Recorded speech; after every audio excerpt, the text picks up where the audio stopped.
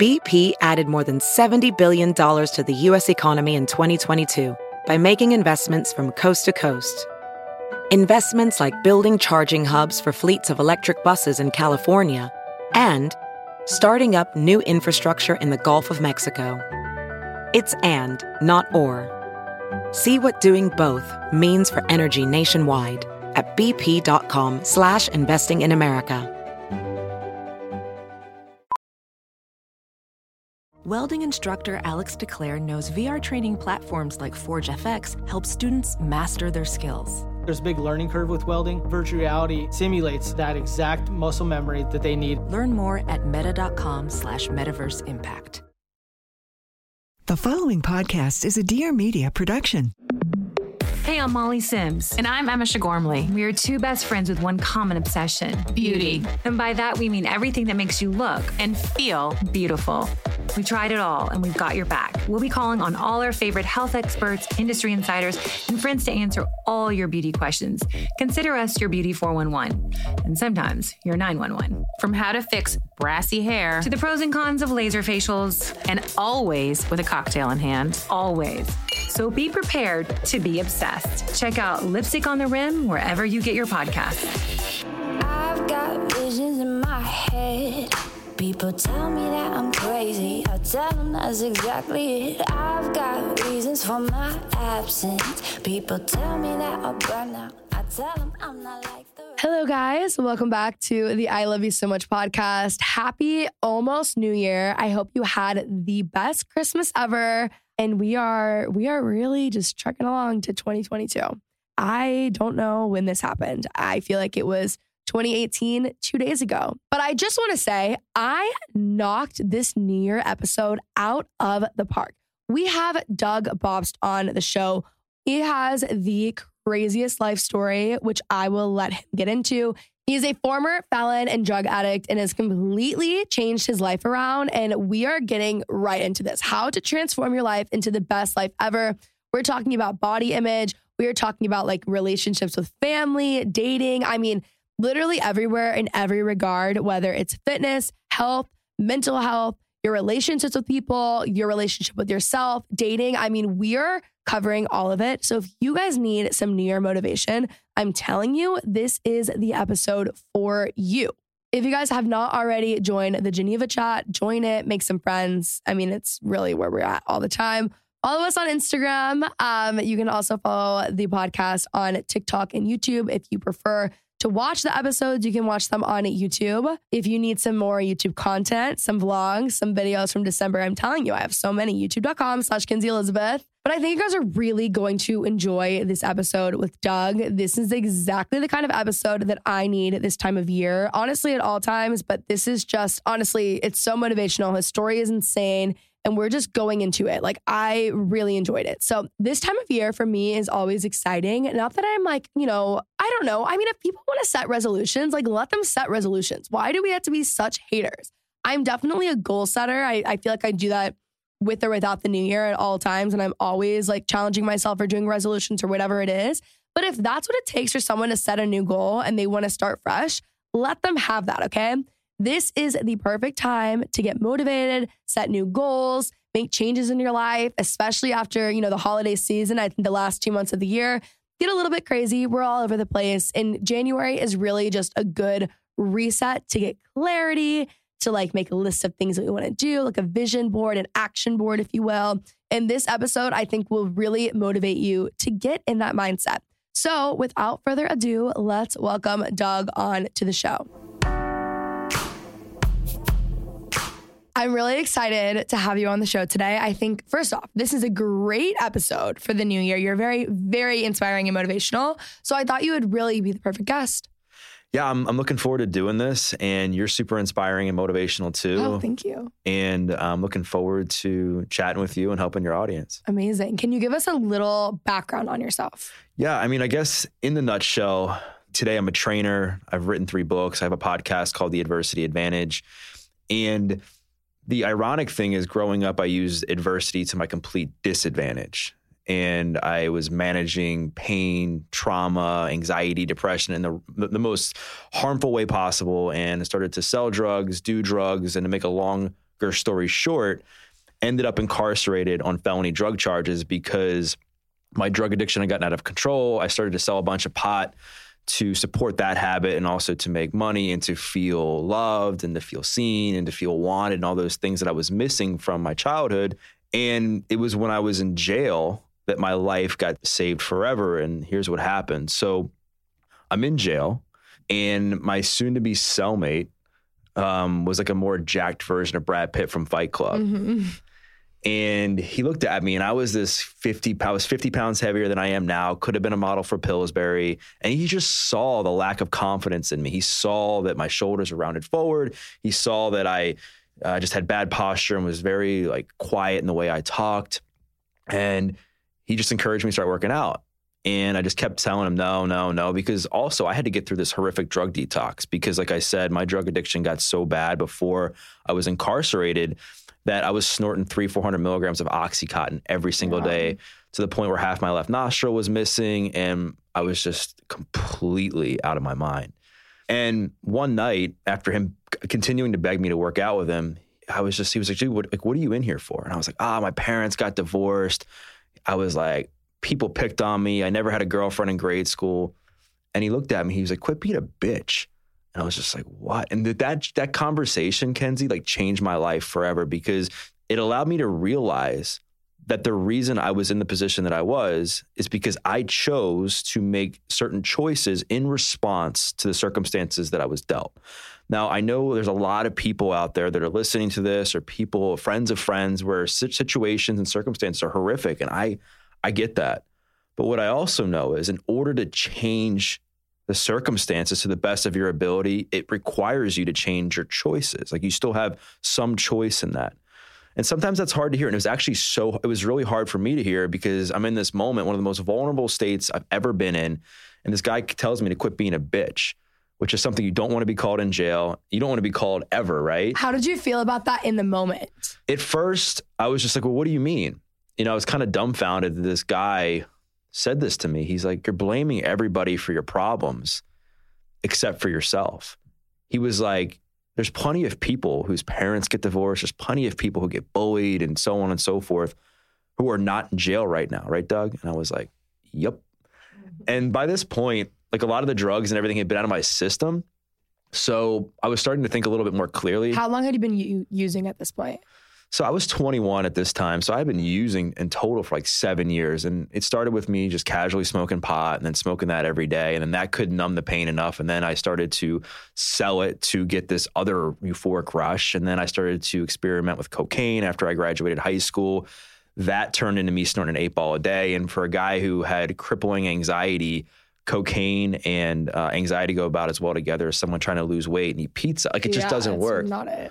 And then I got into Oxy, which again was like the next step up of the numbing mechanism that the pot had originally given me. So when I was in jail, I was just looking back and I'm like, I guess he's kind of right. Like, clearly I don't know what I'm doing. I had 21 jobs by that point. I had damaged so many relationships. I was an addict. I was selling drugs, and I'm in jail for felony drug charges. And he was like, you have two choices. You can either be a man or you can be a bitch. He was like, you can be a man and look yourself in the mirror and say, although that your circumstances were tough, and although you're in here now, it's up to you to change. If anybody's going to change, it's going to be you, and no one's coming to save you. And that's like an important message for people, is a lot of people, they're looking for someone to come rescue them and come save them. And unfortunately, no one's coming to save you. And it's a hard truth to swallow. And I get it if you're in a position where you're in a dark spot, but the only person who's going to save you is yourself.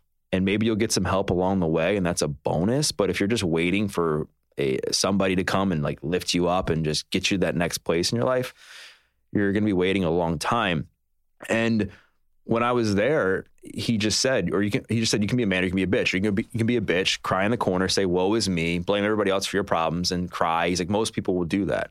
And I had a choice in that moment. I could have been the bitch and just said, you know what, I'm not going to work out. I'm just going to sit on my bed and cry and, blame everybody for my problems.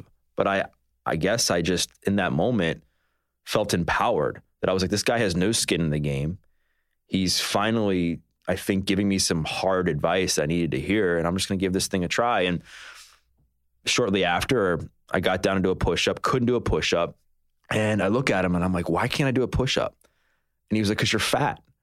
And I hated that word, Kenzie. Like, people called me that growing up, and it just really, really triggered me. And I was like, what do you mean? He was like, I don't know what else to tell you, Doug. He's like, you got body fat, you're weak, your core is not strong. So whenever you're trying to do a push-up, you collapse. And I swore I would never be called fat again. Like, I swore in that moment.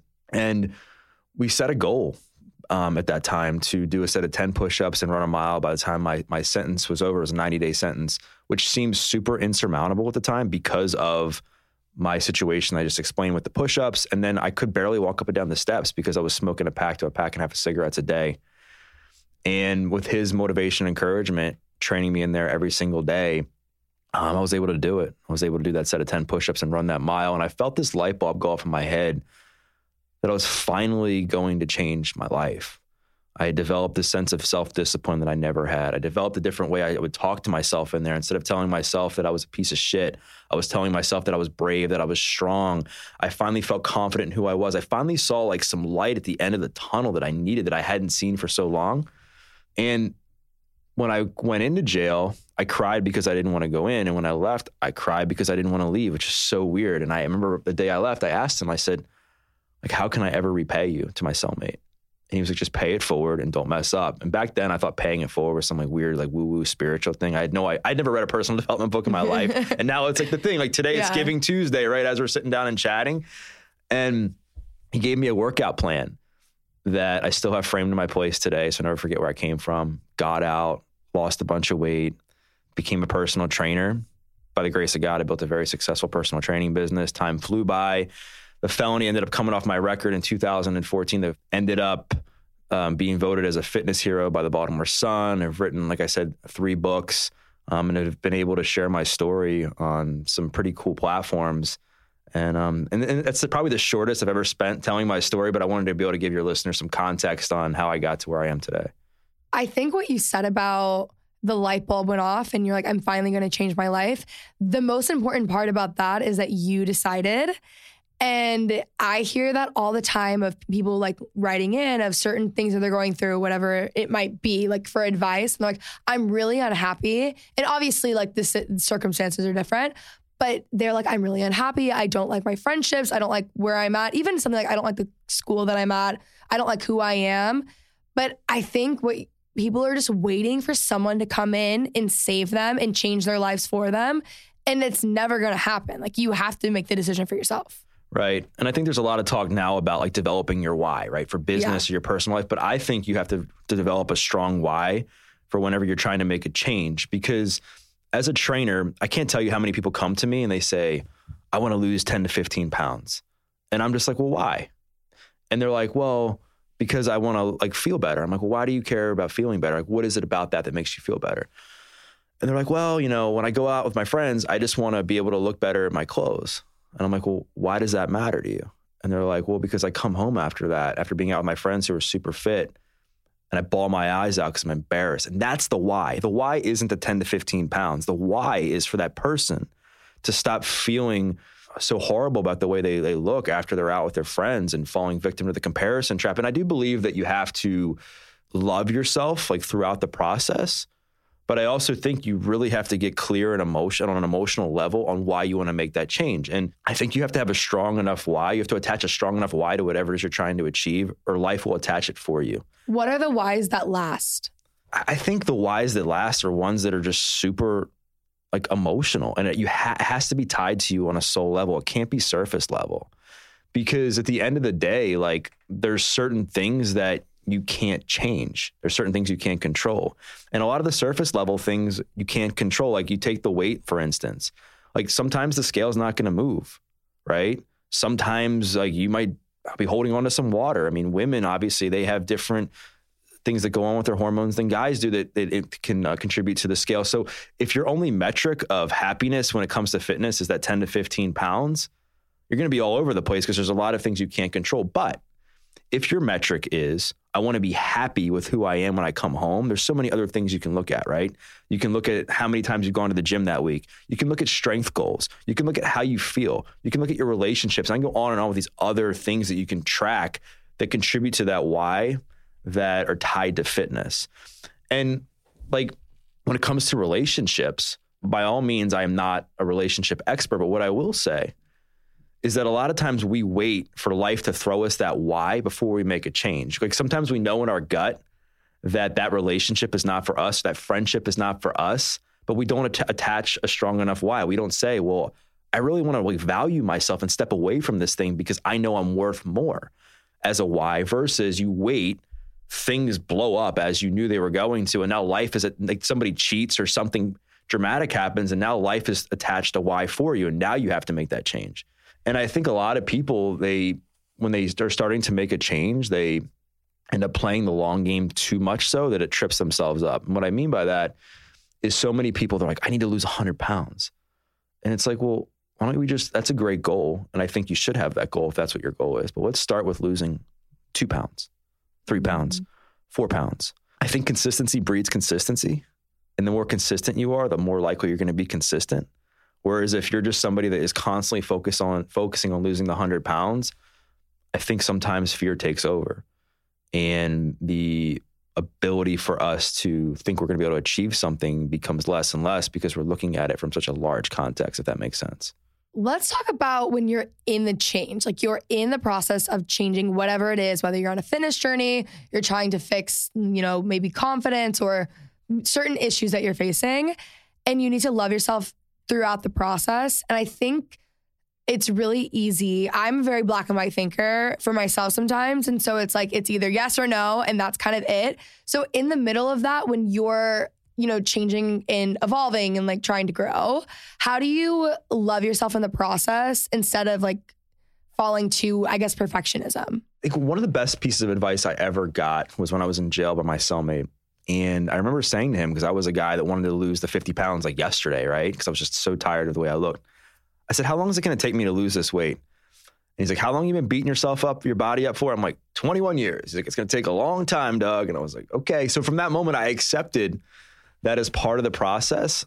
Like it's going to be tough and it's going to take a long time. And I think what happens is so many people, they think that when they chase a fitness goal or they chase a new thing that's going to be positive in their life, all of a sudden it means it's going to be easy. And it's not. Like reaching a goal sucks. It takes a lot of hard work, it takes a lot of effort. It takes a lot of dedication, discipline, like all those things, right? Sometimes you got to get up earlier. Sometimes you have to say no to going out on a Friday night. Sometimes you have to spend a little money in certain places that you don't want to spend to invest in yourself. But what also sucks is not achieving that.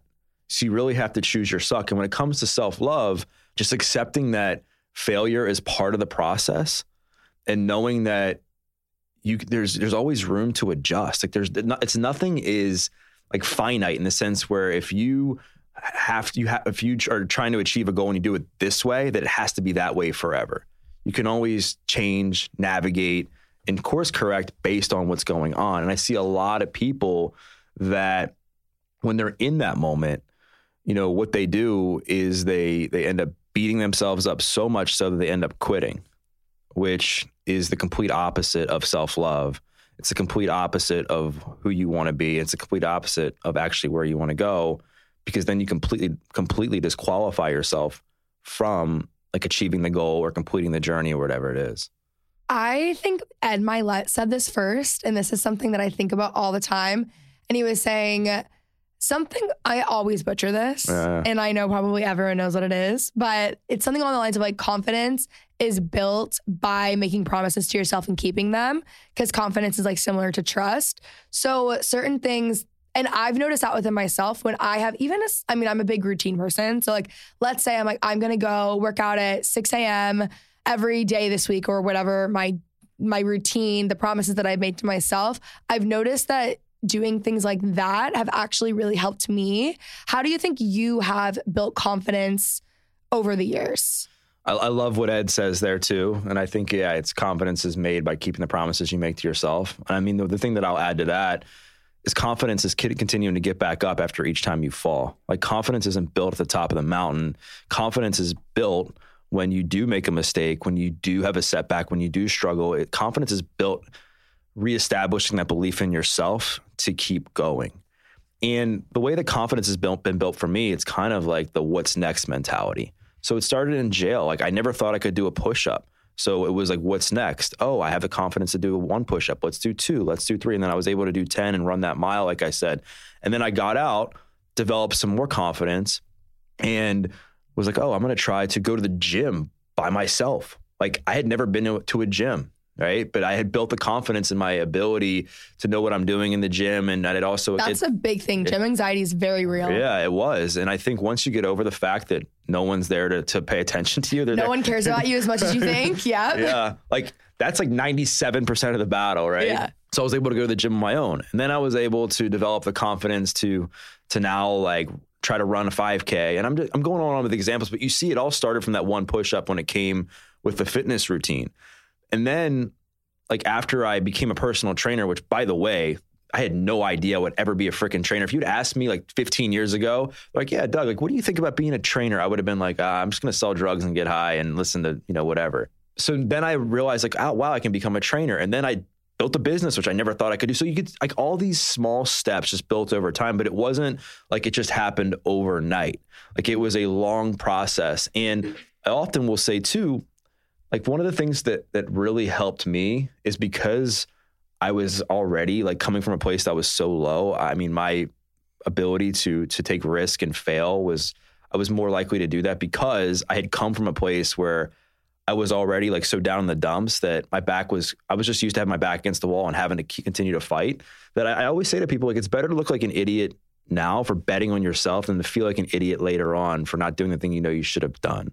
And the reason I say that is because there's a lot of times where I've done something where I've bet on myself and felt like an idiot. Like whether it's been somebody I've asked out or whether it's been a time where maybe like I spoke and it didn't go as well as I wanted to, or maybe it was like I did a fitness thing that I didn't do the best at, whatever it is, but I learned from it. And I was like, oh, I'm so glad that I at least had the confidence to know that I was worth like doing that thing. Mm-hmm. And that whatever has happened on the back end was meant to happen.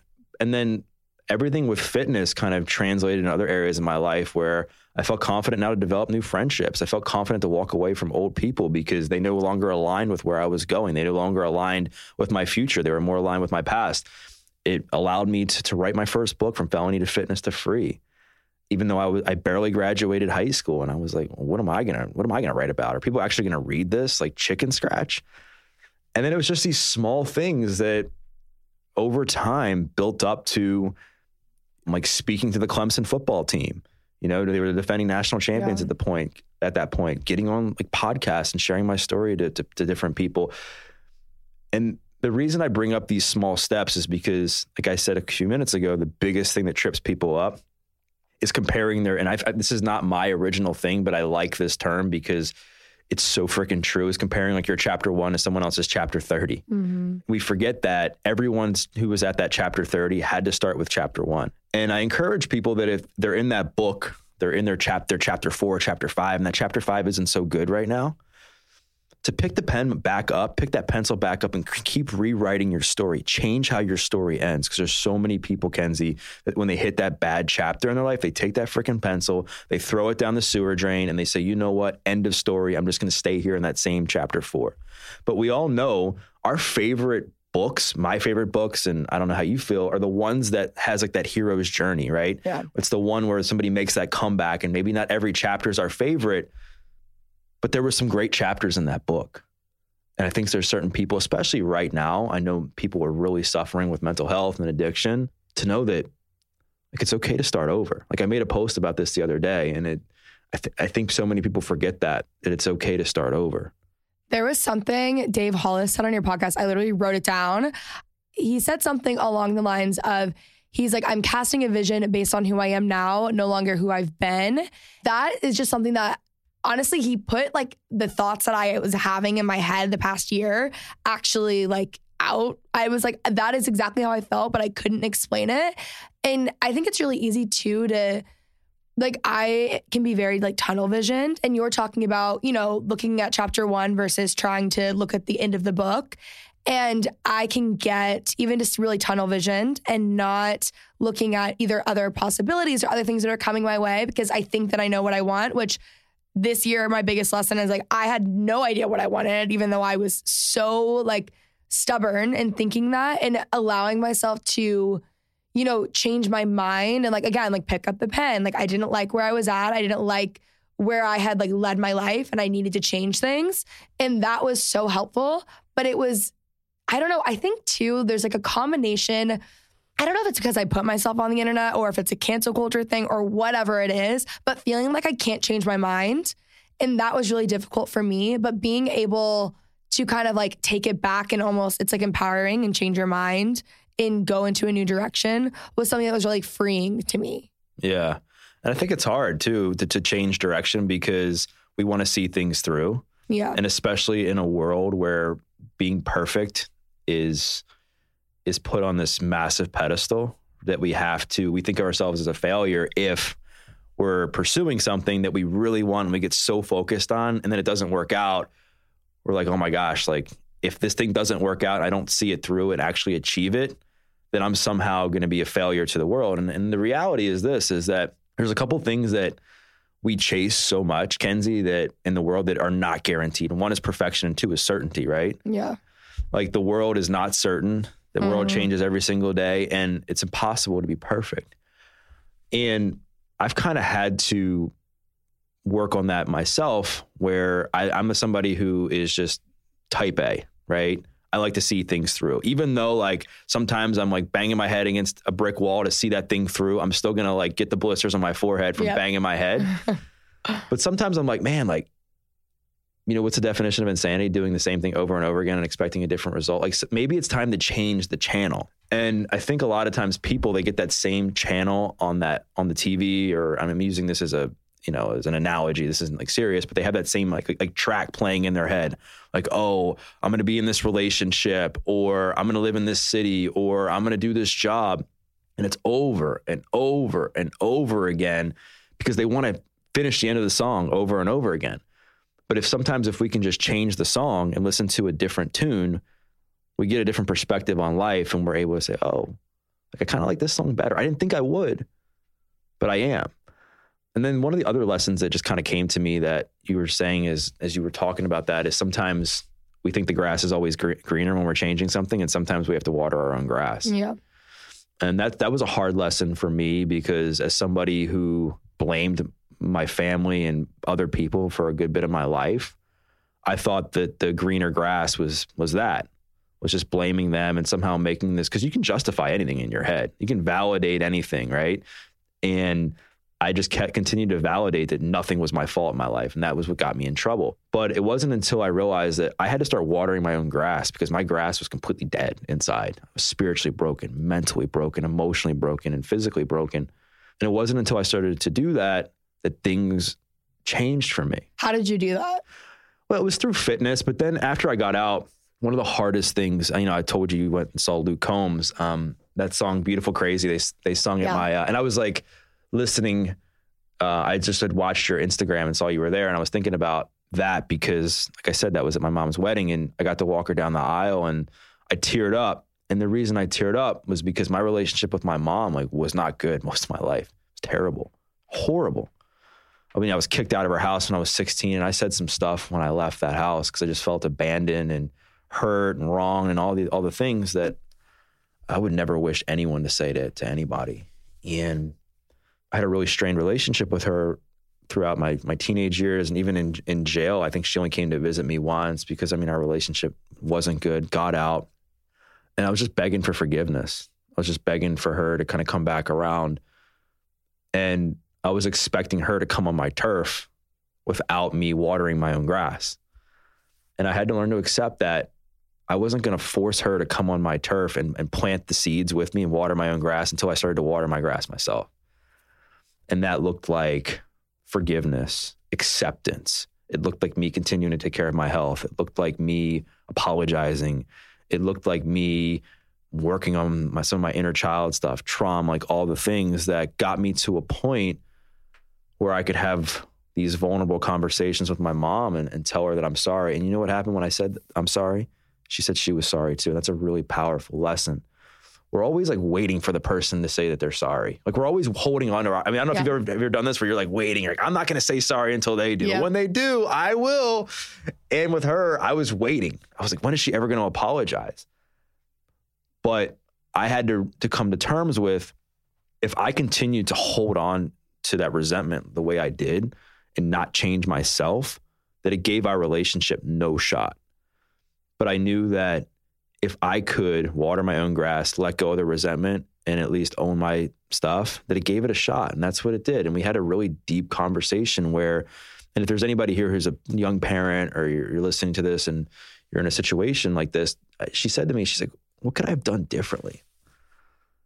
And I just said, I just wish you would have asked why I was using the drugs, instead of looking at the fact that I was, because I was crushed inside. Like, I was really hurting. And it developed this level of connection with my mom that I'd never had before. And I teared up because I always tell people that when they're in the situation that I was as a teenager, to work on that relationship with your mom, because it changed my relationship with her forever. Because I didn't get to enjoy a lot of the teenage years with my mom like other kids do. And I look back at that, people are always like, well, what do you regret? And sure, I accept that everything happened for me. I believe all that. But there's part of me that regrets that. It really is. And I also knew that if I wanted to have a good relationship with a woman, that I didn't want to be the guy walking around with mommy issues, right? Yeah. That I had to really put forth effort to work on that. And now we have a great relationship. I spent some time with her in Florida. Was it last week or 2 weeks ago? And the reason I say this, I encourage people, sometimes we want to be right instead of being happy. Mm-hmm. And you're not winning when you're holding on to resentment like that.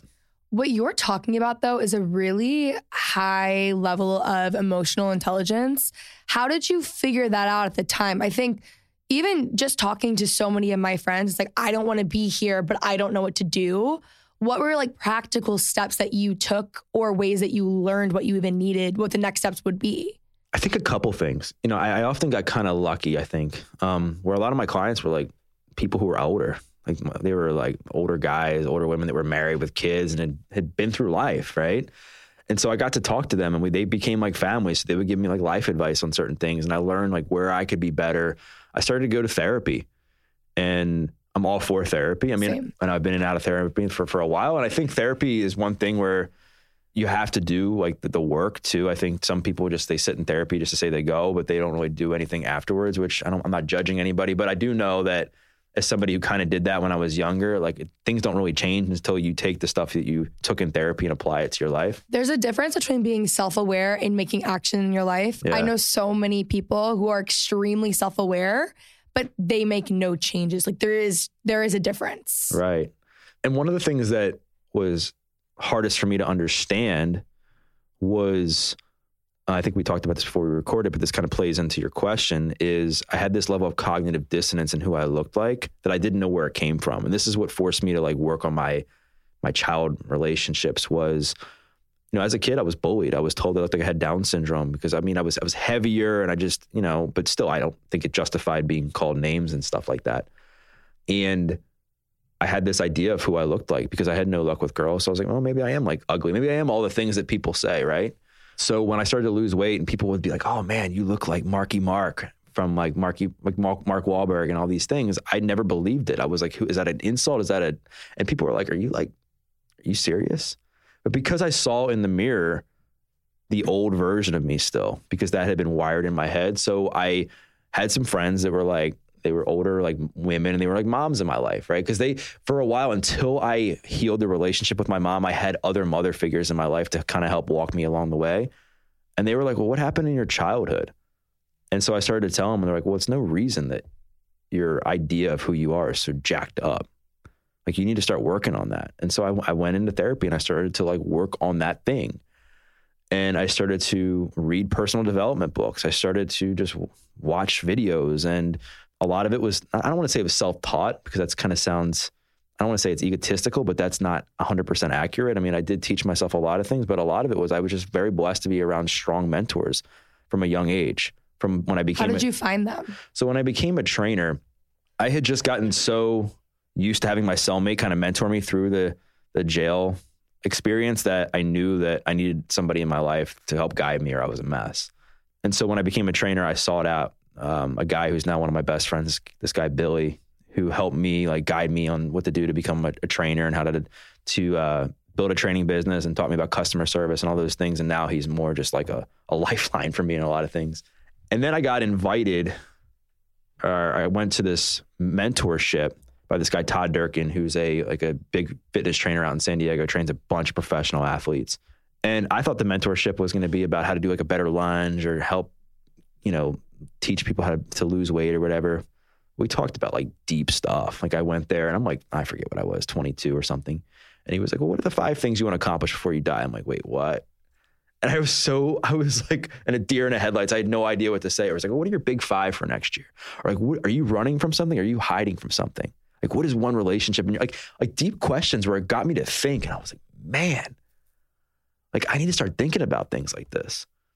And so that was a big thing for me. And then, I got involved in different, networking groups and stuff like that through the years and developed relationships.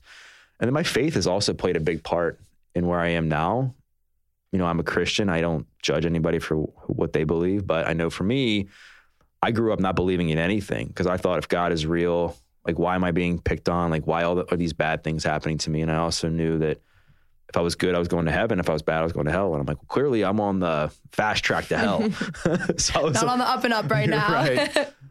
But this same mentor, when I was going through some problems, I was debating on like going on The Bachelor and modeling. Like I was doing all just for attention though. It wasn't like I was actually looking for love. It was more of that internal validation that I still was looking to fill, where it was being filled through drugs, it was being filled through selling drugs. And then when I got out, it was through vanity and by showing off my body and all those things.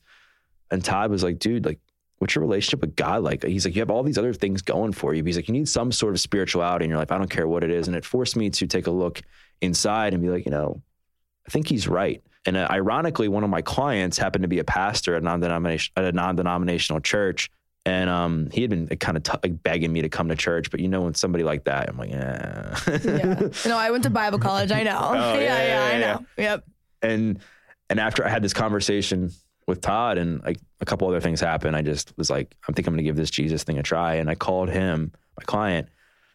And after I told him, it was like I just told him he won the lottery. I was like, what the heck's wrong with this guy? And then I go and I like pray and acknowledge that Jesus died for my sins. And I started to cry. I don't know how else to explain this. I started crying.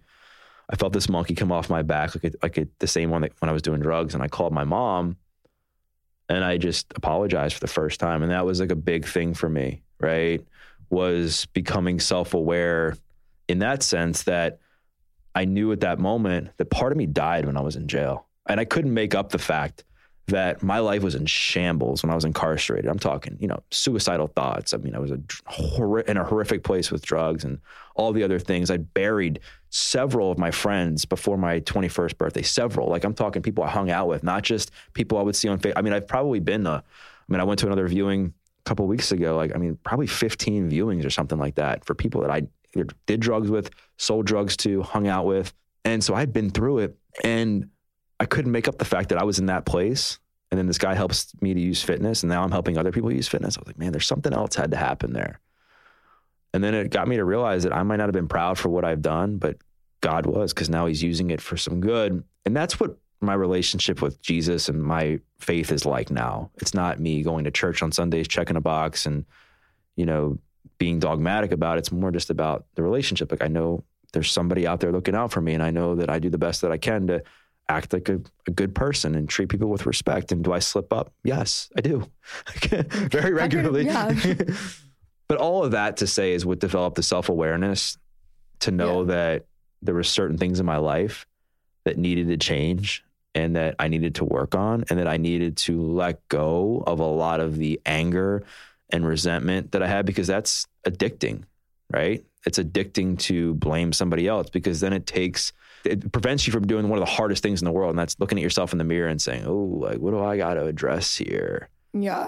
I want to talk about that too. You mentioned earlier just weed and you're like, it's really just like why you're doing things. Yeah. And that's a topic that we've actually been talking about on the podcast a lot. It's like people are running from oftentimes themselves, their problems, their issues, things they don't want to face. and I drink. It's either like, it could be alcohol, it could be weed, it could be dating, it could be Instagram, working, any sort of addiction. But I want to talk about like running from issues and using other things. Yeah. I mean, what's the old saying? Wherever you go, there you are. Yeah. And pot's interesting because now when I tell my story and I tell people the reason I went to jail is because I got busted with a half a pound, people are like, well, that was illegal then. But people forget, like back in 2008, like getting busted with pot was like a big deal back then. Like people, like my parents, when they caught me smoking pot, or even my friends, that was like something you got really pissed off about. And I'm not the pot police. I'm not here to tell anybody what they should or shouldn't do. I can just share from my own personal experience. And what I do know is that I never thought in a million years that when I took that first hit off the marijuana pipe, it would somehow lead to me being incarcerated on felony drug charges. Like no one does. But because my situation and my experience was set up so that I had all this gateway trauma and pain that I hadn't dealt with, the pot became the perfect Band-Aid for that pain. And so what did I want to do? I wanted to continue to chase that same numbing feeling. So I didn't want to think about all this stuff. And that's what happens with people, I think, a lot of times is, number one, they think that just because their friends are doing it, that they should do it. And then once they do that, they realize that even if they have like a bunch of problems in their life, like, wow, like I actually don't feel anxious anymore. I don't feel depressed. Oh, like I'm not worried about my family dynamics anymore. I'm not worried about, the fact that I got bullied or put in a locker or whatever like 2 weeks ago. And like I'm free. And that feeling becomes addictive. And then the combination of that and what I believe is that your environment creates a false sense of normalcy. Whereas if you and like 10 of your friends are just smoking pot and getting high all the time, like you're going to think that's normal. So when someone says like Kenzie, like what you're doing is wrong, you're like, well, what the heck are you talking about? Like everyone else is doing, because everyone else in your life is doing it. I always tell people, people are asking me for my advice, is like, look at the reason why you're doing it. Again, it comes to why. Because if you're doing it because you don't feel good about yourself, it can be a very slippery slope, because eventually you develop tolerance, and that can only make you feel good for so long before you move on to something else. I mean, I did. I know plenty of other people that it didn't just start with opiates, didn't just start with coke. There was something else going on a soul level, on an emotional level, on a spiritual level, that was the catalyst for the addictive behavior. And that's why I like to say, like, the biggest thing that's helped me is learning to reattach behavior to emotion. Because when I would get anxious or stressed back in the day, my first go-to was take a pill or smoke or whatever, all these things that were just not good for me. But in jail, I learned to reattach behavior to emotion. I learned that when I was anxious, it's not like I could do drugs in jail. Like, so when I was anxious, I would go for a walk. I would go for a run in the common area. We would work out. We would do all the things. And I learned, like, wow, I can actually feel good without using a substance. And so it became second nature to me that when I got out, I was able to do those things when certain things would come up in my life. So I guess to put a bow on that, I'm not here to say that everybody should just never smoke pot. What I am here to say is that just be careful, look at your situation. Don't do it because you're fitting in. Don't do it to numb pain. Like, just make sure you're looking at it from the whole situation in itself, instead of just looking at, I'm just going to smoke pot because everyone else is doing it. My family has been heavily affected by addiction. And my mom says that all the time. She's like, so much of why certain treatments haven't worked, or different journeys or where they're at, is because she's like, there's a root to the issue. It's not just, oh, they like, doing whatever drug or whatever they're currently addicted to. She's like, until that is fixed, like, I've not seen any sort of success. I feel like that's not everyone's go-to, because it's, you saying to your mom, I wish you would have asked why, right, is not most people's response, because you're just immediately, you're like, I don't understand why you're doing this. Or some people will think like, why are you choosing this over me? And it runs a lot deeper than that. It's not just as simple as like, I like being high. Right. And I think a lot of people, they equate, or they think about, like, if they can't give up that substance, they're like, well, like, what do I have to look forward to? Or how am I going to be happy? And it's not because they think that they just have so much fun doing drugs. It's because they are so unhappy with themselves that they've gotten used to using this external substance to validate them and to create that happiness for them, that they believe if you take that away from them, they're going to be miserable. But they don't realize that once you take that substance away, if it is that a heavy coping mechanism, it gives you that chance to get like a baseline back and say, oh, like, man, this was kind of affecting me in these ways. And here's some other ways that I can here's some other paths I can take to create happiness and meaning and joy in my life. And there's so many people too, like with alcohol, same kind of thing. Like alcohol is very socially acceptable. And there's a lot of people that drink a ton. There's a lot of people that are severely affected by alcohol. I mean, alcohol kills people too. And with that, like, I'm not against that either, right? Like, I'm not going to judge anyone for that. But what I will say is, like, how is it impacting your life? If you're somebody that's going out 4 or 5 nights a week and getting hammered, and you're waking up late, you're missing work, you're finding yourself having to use it just to get by, or you feel stressed, and every time you're stressed, you're drinking, and you look at your relationships and they're being affected, and maybe it's time to ask yourself, like, is this really worth it? Like, is it worth it? And it comes back to what you were saying, like, you're black and white. So there's a lot of people that think if they give that thing up, that they're failing. They're like, oh my gosh, like, I must be a failure because I can't drink like my friend can drink, or I can't smoke like my friend can smoke. But you're going to feel like a lot more of a failure if your marriage falls apart. You're going to feel a lot more of a failure, like a lot more of a failure if all of a sudden you end up gaining a bunch of weight that you didn't want to gain because you're drinking, consistently for years or whatever. You're going to feel pretty poorly if you don't, give something like that up.